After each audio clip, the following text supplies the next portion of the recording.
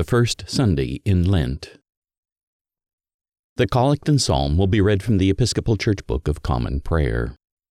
The Old Testament, Epistle, and Gospel will be read from the International Children's Bible.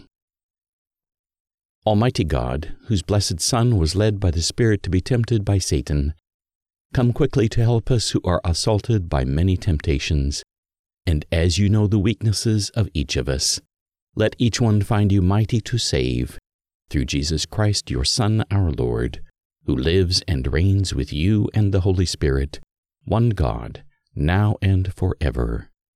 Amen.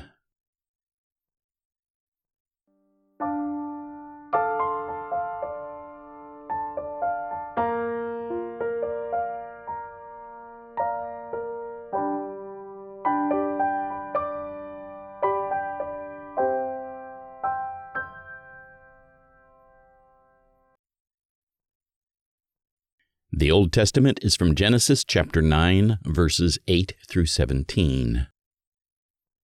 Then God said to Noah and his sons, Now I am making my agreement with you and your people who will live after you.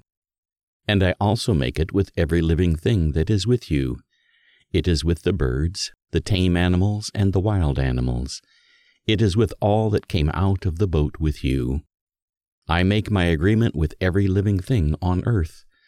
I make this agreement with you. I will never again destroy all living things by floodwaters. A flood will never again destroy the earth.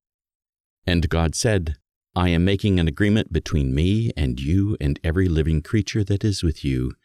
It will continue from now on. This is the sign. I am putting my rainbow in the clouds. It is the sign of the agreement between me and the earth. When I bring clouds over the earth, a rainbow appears in the clouds. Then I will remember my agreement. It is between me and you and every living thing. Floodwaters will never again destroy all life on the earth. When the rainbow appears in the clouds, I will see it.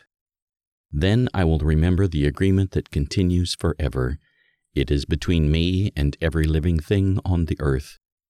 So God said to Noah, That rainbow is a sign. It is the sign of the agreement that I made with all living things on earth.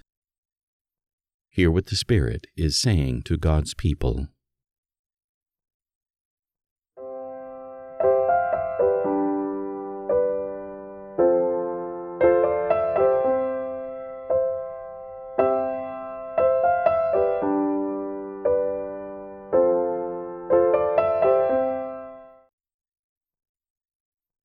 The psalm appointed for the day is Psalm 25, verses 1 through 9. To you, O Lord, I lift up my soul. My God, I put my trust in you. Let me not be humiliated, nor let my enemies triumph over me. Let none who look to you be put to shame. Let the treacherous be disappointed in their schemes. Show me your ways, O Lord, and teach me your paths. Lead me in your truth and teach me, for you are the God of my salvation. In you have I trusted all the day long. Remember, O Lord, your compassion and love, for they are from everlasting. Remember not the sins of my youth and my transgressions. Remember me according to your love, and for the sake of your goodness, O Lord. Gracious and upright is the Lord, therefore he teaches sinners in his way. He guides the humble in doing right, and teaches his way to the lowly. All the paths of the Lord are love and faithfulness, to those who keep his covenant and his testimonies.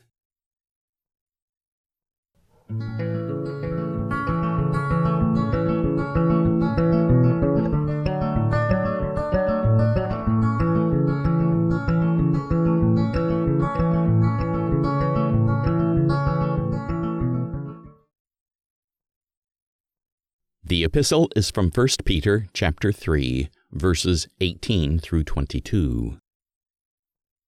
Christ himself died for you, and that one death paid for your sins. He was not guilty, but he died for those who are guilty. He did this to bring you all to God. His body was killed, but he was made alive in the Spirit. And in the Spirit he went and preached to the spirits in prison. These were the spirits who refused to obey God long ago in the time of Noah. God was waiting patiently for them while Noah was building the boat. Only a few people, 8 in all, were saved by water. That water is like baptism that now saves you, not the washing of dirt from the body, but the promise made to God from a good heart. And this is because Jesus Christ was raised from death. Now Jesus has gone into heaven and is at God's right side. He rules over angels, authorities, and powers. Hear what the Spirit is saying to God's people.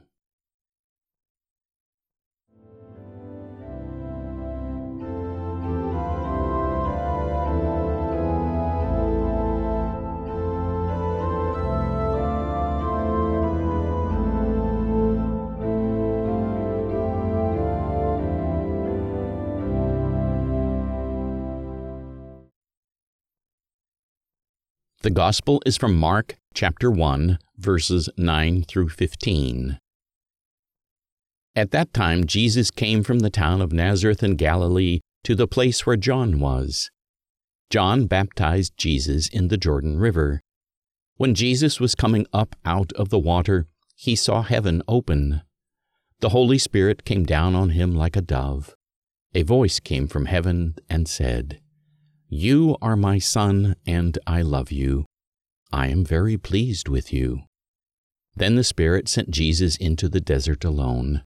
He was in the desert 40 days, and was there with the wild animals. While he was in the desert, he was tempted by Satan. Then angels came and took care of Jesus. After John was put in prison, Jesus went into Galilee and preached the good news from God. Jesus said, "The right time has come. The kingdom of God is near. Change your hearts and lives and believe the good news." The Gospel of the Lord.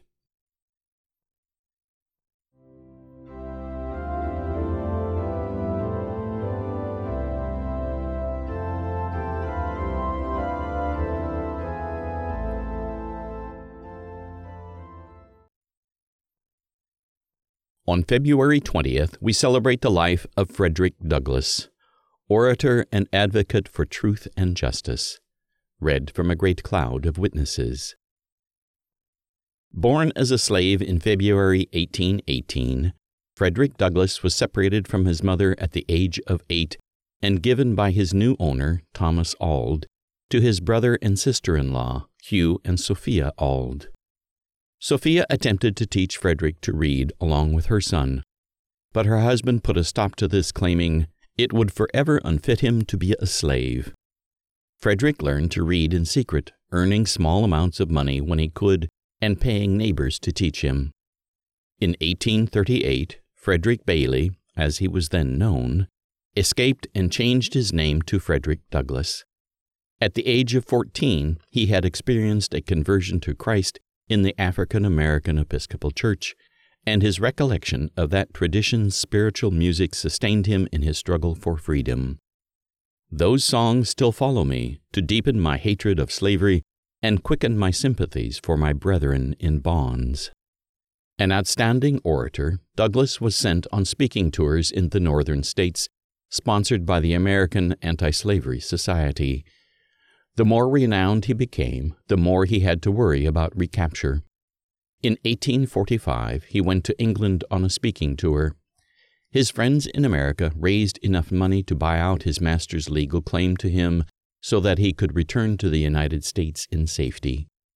Douglass eventually moved to New York and edited the pro-abolition journal North Star, named for the fleeing slaves' nighttime guide. Douglass was highly critical of churches that did not disassociate themselves from slavery. Challenging those churches, he quoted Jesus' denunciation of the Pharisees. "They bind heavy burdens and grievous to be borne, and lay them on men's shoulders, but they themselves will not move them with one of their fingers." Matthew 23, verse 4.